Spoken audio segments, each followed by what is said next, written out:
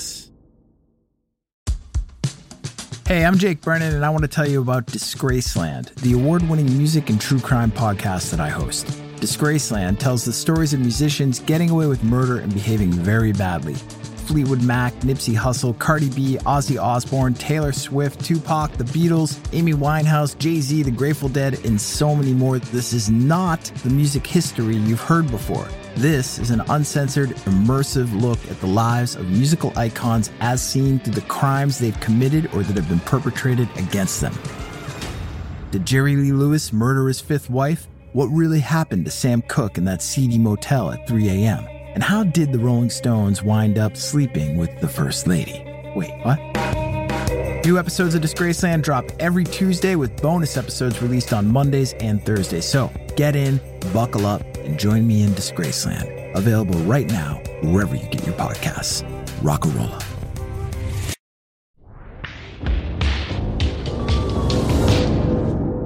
Double Elvis.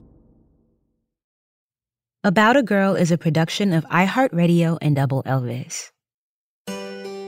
Let me tell you about Ludacris. Born Christopher Bridges in Illinois, he became Southern rap royalty in Atlanta. One of the biggest stars to come out of the city's outsized rap scene in the early 2000s, he helped mold a lavish, blinged-out style of music that focused more on good times than gangster rap. A charismatic star with a head for business, he parlayed his million-watt smile into film stardom, and today he might be as well known for his role in the blockbuster Fast and Furious series as he is for his music career. But this isn't about Ludacris. This is about Eudoxie Bridges. Born Eudoxie in Mbouguiengue in Gabon, to many she became a modern-day Cinderella in the United States. After growing up in abject poverty in rural Gabon, she immigrated to the United States as a teenager before eventually marrying into a life of fame and fortune as the wife of one of the world's biggest stars. A fashion trendsetter and a former model who never craved the spotlight. For years, she kept elements of her life a secret, even as she carved out a niche as a philanthropist and social media influencer. Because, just like Cinderella, Eudoxie's childhood contained unimaginable darkness. Darkness that haunted her like a shadow, no matter how far she traveled from the village where she was born. For years, she tried to ignore it. She tried to avoid it. But eventually, she had to drag it out into the light before she let it pull her into the darkness. I'm Nikki Lynette, and this story is about a girl.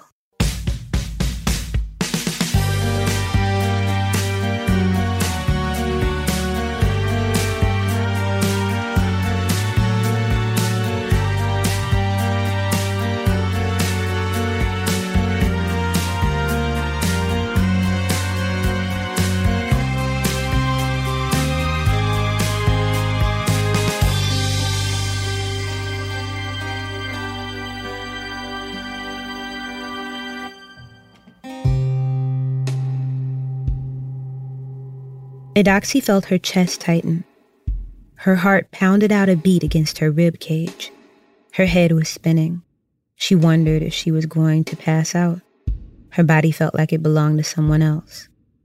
This was so unlike her. She was usually so cool and collected, even in the face of public scrutiny, as the wife of one of the biggest celebrities on the planet.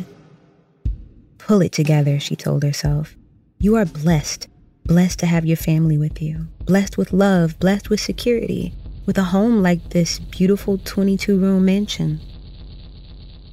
Then she felt ashamed at her ingratitude. Another in a series of negative thoughts cascading through her head. Growing up in Gabon, Eudoxie learned to survive hard times by moving on. When bad things happened, she didn't dwell on them. She didn't have that luxury.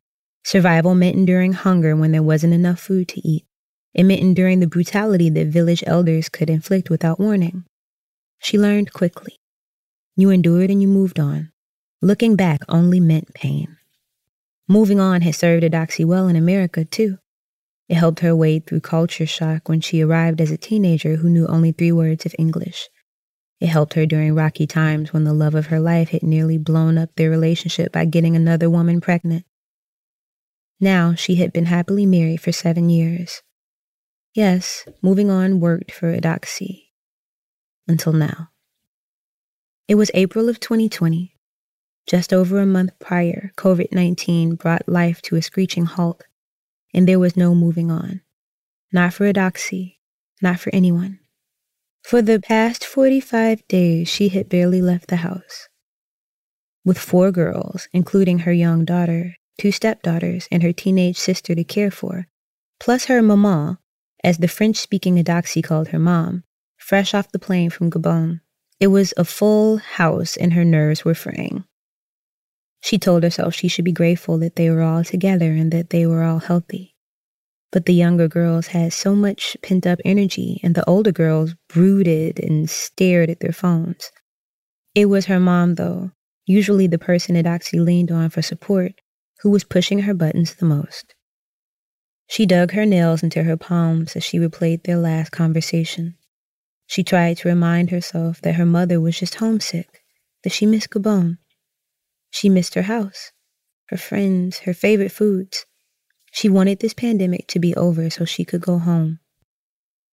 Eudoxie tried to remind herself of this, but every time her mom FaceTimed with a friend from home, she would always pipe up with some new conspiracy theory about how the virus was all fake and Eudoxie would see red. Eudoxie studied pre-med in school and had once dreamed of becoming a doctor. She followed the coronavirus coverage daily. She knew that her mom was at more risk than any of them, and yet she was the one who refused to take it seriously. Usually when her mom had some new bit of so-called information to share from the village, Eudoxie could brush it off or redirect to a new topic. But this afternoon, after 45 days trapped at home, 45 days worrying about her family's safety, worrying that the world would never be the same, she couldn't take it anymore. "Mama, please," she snapped. "No more of this." Her mom reached out a hand to comfort her, but Eudoxie slapped it away. "Leave me alone," she yelled, and tears began pouring down her face. The fear and anxiety that she had been holding back for 6 weeks finally broke through the dam. Although she wasn't conscious of it, her body had already snapped into fight-or-flight mode. Her brain dumped adrenaline into her bloodstream. Her breathing quickened and her pulse skyrocketed as her heart rushed oxygen through her body. The sensation of fear seemed to attack from every angle. As this overwhelming dread consumed her, she paced back and forth through the living room, unable to stop. Her mom called to her husband, and Chris came bounding into the room, a concerned look on his face. He tried to talk to her, to bring her down, but his voice sounded distant, like it was coming through the other side of a waterfall. He said something about a new massage chair in their bedroom. Then he left to go check on the girls. Eudoxie looked down the hallway to their bedroom.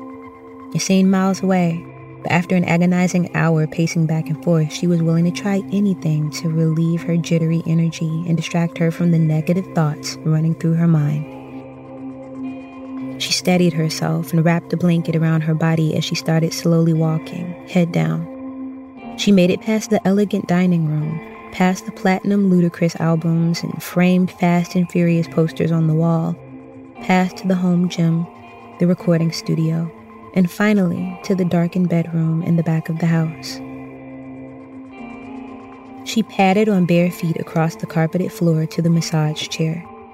She ran her hands along the leathery upholstery and shrugged her shoulders. Why not? She climbed into the chair. As she laid down and pushed the button, the contraption rumbled to life. It poked and prodded her back and shoulders like the cassava root she and her mother would pound every morning back in Gabon. The sensation was anything but soothing. This was definitely not what she needed. She turned off the chair and drifted into the master bathroom. As she stepped into the room, the tile felt cool against the soles of her feet. As she focused on this sensation, she felt the storm raging inside her calm just a bit. She slipped off her shirt and laid down, shivering as her spine made contact with the cold floor. She tried to slow the pace of her ragged breathing. She stretched out her arms. As she did, her fingers made contact with a woven rug. It was a brightly patterned cloth that she bought during her last visit to Gabon. The trip was wonderful, her daughter's first to Gabon, and it was full of happy memories visiting cousins and aunts and uncles. Today, however, in her fragile state, when her fingers made contact with the cloth, it triggered another memory. 8-year-old Eudoxie lay on the floor of the squat one-room brick hut that she shared with her mother in rural Gabon. Her fingers stroked a strip of the brightly colored cloth that her mother used to make dresses and wraps. Her eyes were wet with tears as she stared blankly across the room. She was not alone, but she wished that she were. She couldn't see him behind her, but she could still feel his presence. A shiver of fear ran down her spine. The day started like any other. Her mom, 5 months pregnant and starting to show, walked slowly and steadily down the dirt path to Eudoxie's aunt's house. Eudoxie trailed behind, bouncing off the path to the left and right as she followed her mother's brightly colored dress. They arrived at a brick hut, identical to their own, and one of Eudoxie's cousins ran out to meet her. The two girls, born only a few weeks apart, were practically sisters. Their laughter rang out as they ran circles around the other women who gossiped and settled into the rhythm of pounding cassava root into fufu, a starchy dough-like food that Eudoxie loved to dip into the flavorful stews and soups her mom cooked. Eventually, they called the girls to help work the dough until it was smooth and shiny. With the task done, they divided the finished fufu in half, and Eudoxie's mother handed it to her in a bag to carry home. Eudoxie slung the bag over her shoulder, glumly following behind. She didn't dart back and forth on the return trip. The bag was heavy, and soon her back was aching. Sweat beaded on her forehead. Her legs felt heavy. Ahead, she knew their next trip would be an even longer march to the market. As they neared their hut, Eudoxie began to complain loudly. Her stomach ached. She had chills. She had a fever. Please, could she stay home just this once and rest? Eudoxie's mother rolled her eyes at this production. She tried to stay firm with Eudoxie, but the girl was the apple of her eye. She could learn anything she set her mind to, and she was a natural beauty even as a youngster. It was clear to everyone in the village that she was special. She may have had a natural glow, but there was also one other thing that made her unique. Her father was an American citizen. True, he had been in and out of their life for most of her childhood. He shuttled between Gabon and the United States, disappearing for months or years at a time. He had been back recently long enough to impregnate Eudoxie's mom before running off again. Regardless, citizenship is a matter of blood, and as such, his children were American citizens. Eudoxie's mom knew that while she loved her home country, it was a hard place to raise a child, and the opportunities for a young girl were extremely limited. She wanted her daughter to have more than was possible in Gabon. She had already filed immigration paperwork for herself, but it could be months until they were approved. It could be years. Now, lying on the floor of the hut, totally still except for her fingers softly stroking the cloth, Eudoxie wished more than anything that she had gone with her mother to the market. A few minutes after her mother had left, she heard the door swing open. Eudoxie was surprised when a man entered, but he was a familiar figure, a family member. She relaxed for a second until he marched across the room and slapped a rough hand over her mouth. She screamed, but the sound was muffled by his hand. He reared back and slapped her hard, and she immediately fell silent. The rest was a blur. When it was over, he sped out a warning at her not to say anything and walked out the door, leaving Eudoxie there on the floor, her fingers stroking the cloth next to her. That's where her mother found her when she returned from the market. Her eyes looked glassy. She seemed limp, not at all the vibrant little girl who went weaving back and forth across the paths this morning.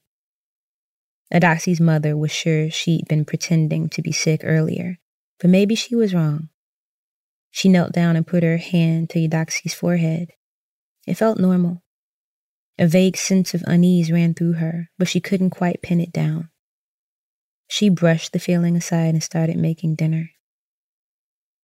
Eventually, Eudoxie got up, and side by side, the two began to cook. In the small hut, they were so close that their elbows were touching. But a new distance opened between them that they could both feel, but neither could name. In the 90s in Gabon, topics like sexual abuse were extremely taboo. Especially in rural areas, the justice system tended to be an informal one where offenders were shunned by their communities rather than going to trial and a formal prison.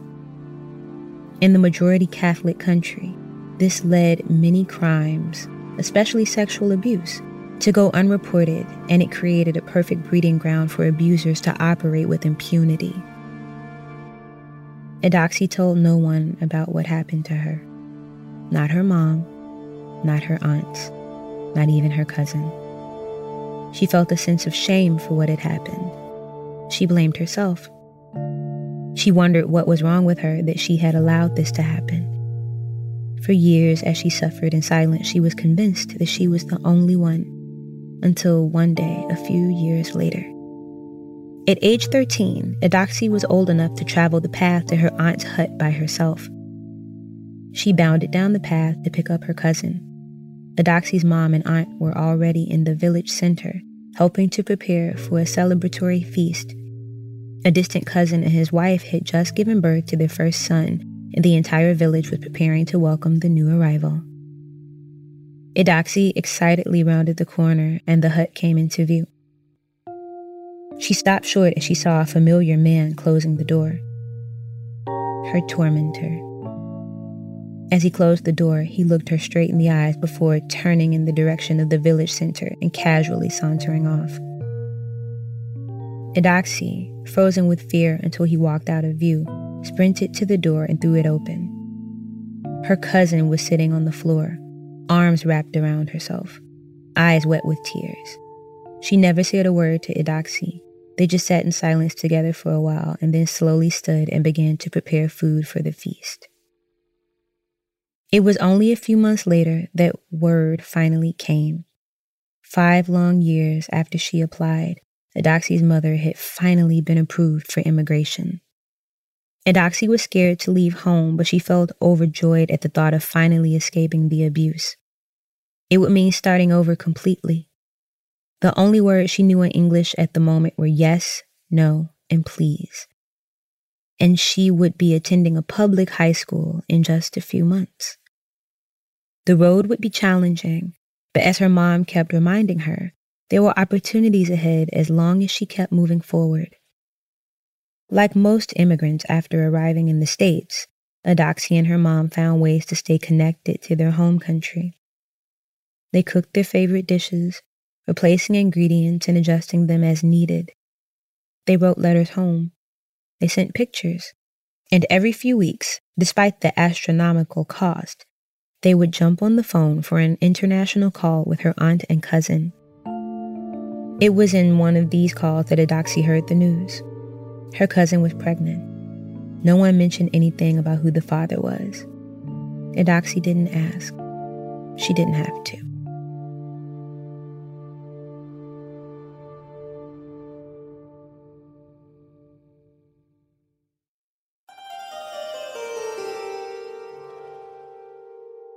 Tears ran down Eudoxie's face as the memory washed over her. She pulled her hand away from the bathroom rug and curled into a ball.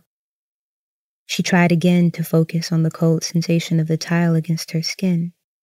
She tried to rein in her ragged breathing and slow the pounding in her chest. She reminded herself that she was home, in Atlanta. It was 2020. She scanned the room looking for something to anchor her thoughts. On the shelf next to the door were 2 photos. She looked at the first, a picture of her family in the Bahamas earlier this year. She remembered the tranquil island Eleuthera, where she spent 10 days ringing in the new year. In this secluded paradise, they felt completely unplugged from the world. They didn't check their phones until they got home to Atlanta. That was when they first heard the news about a mysterious illness circulating through China. When this awful feeling of dread had first started, another wave of panic surged inside her and she closed her eyes and tried to push away the thoughts. After a few seconds, she slowly opened her eyes again and studied the second picture on the shelf. It was a small 5x7 photo in a wooden frame.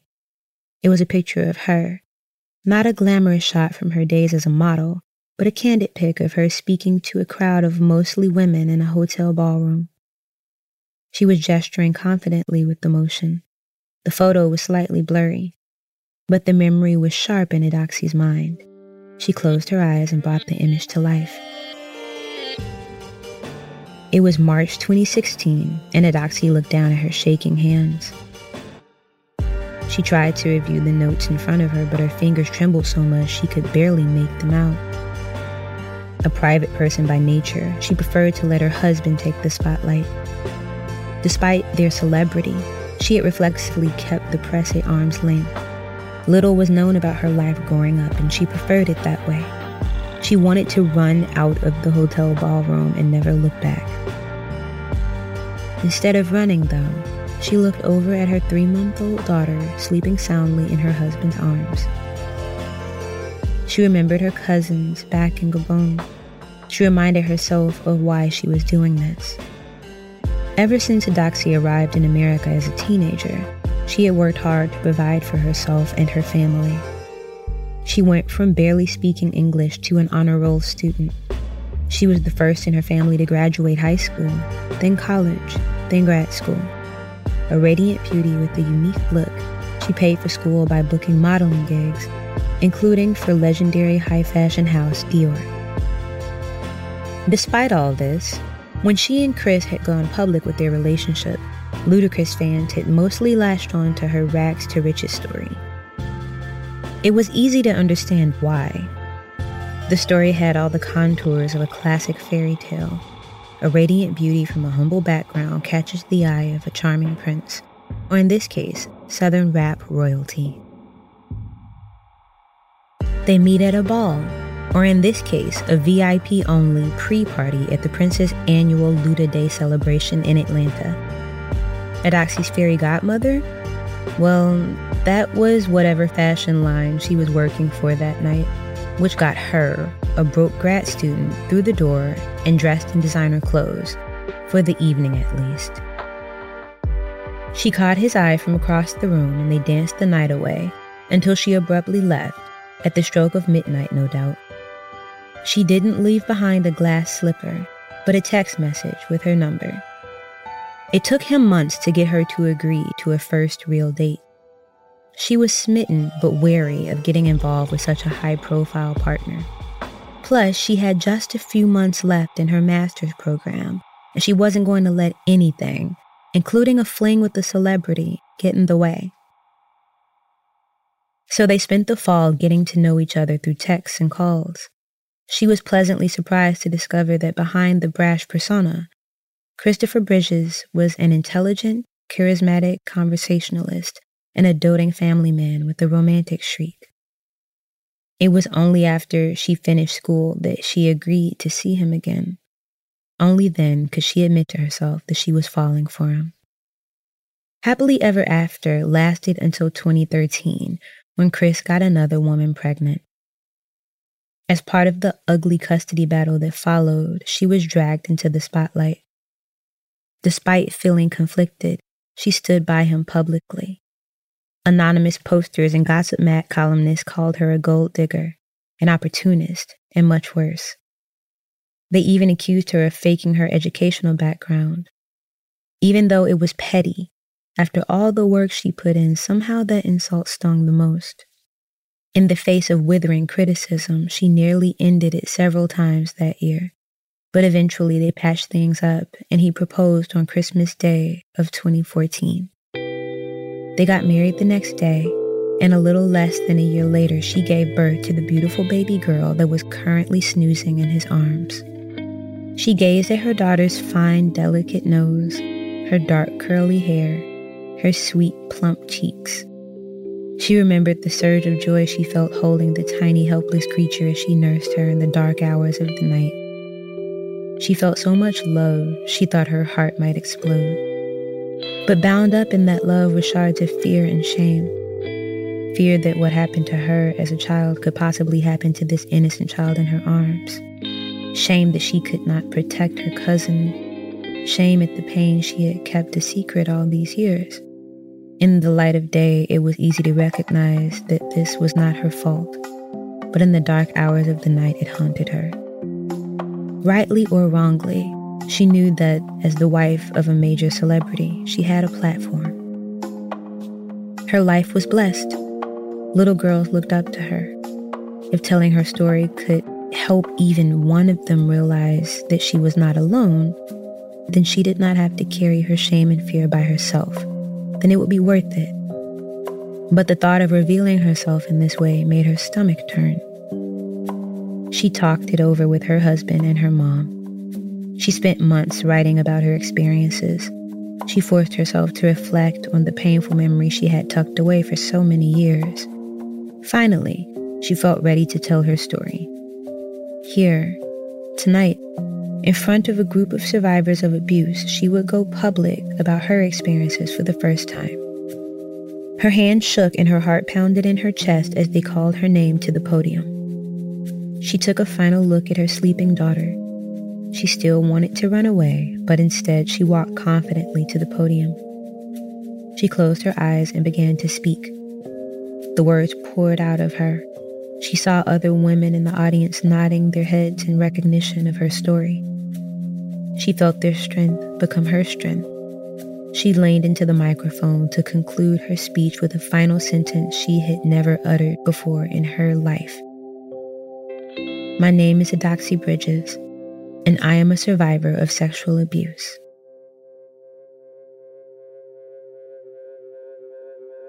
Eudoxie felt her breathing slow and the muscles in her back begin to uncoil as she stared at the picture of herself. Giving that speech had perhaps been the hardest thing she had ever done in her life. Now, she felt a rush again at the memory of how powerful and free she felt when she could finally tell her own story on her own terms. After going public as a survivor of abuse, Eudoxie started a nonprofit she named Unspoken Angels. Through the foundation, she worked with young girls in Gabon and in Atlanta. She provided school supplies and therapists, money for activities, for healing. She provided places for these girls to relax, to learn, and most importantly, to heal. Writing and speaking about her experiences also gave her the chance to heal, to let go of the guilt and shame and fear that she'd carried with her for more than 2 decades. In a slightly better state of mind, she turned to look back at the picture of her family together in the Bahamas. The happiness she felt at that moment with her family all together came back to her. She thought again of their daily routine. During the trip, Eudoxie had taken to waking up early to walk on the beach alone. On one of the first days, she met a woman, a guru of sorts, and immediately recognized her as a kindred spirit. They spoke about life and family, the past and the future during their walks. Eudoxie was amazed at how at ease she was around this woman.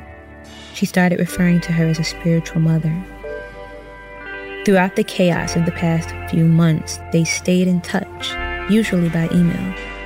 On a whim, Eudoxie picked up her phone and dialed and immediately felt relief when a soothing voice answered on the other end. For an hour, Eudoxie unburdened herself until she felt she couldn't go on. Her spiritual mother suggested she write out the rest of her feelings.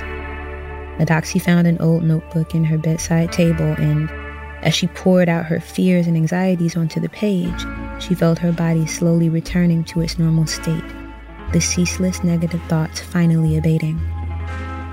She knew she would find the strength to move forward, to care for the young women in her house, to care for the girls in her programs in Gabon and in the United States, to use the blessings that had been bestowed upon her to help others.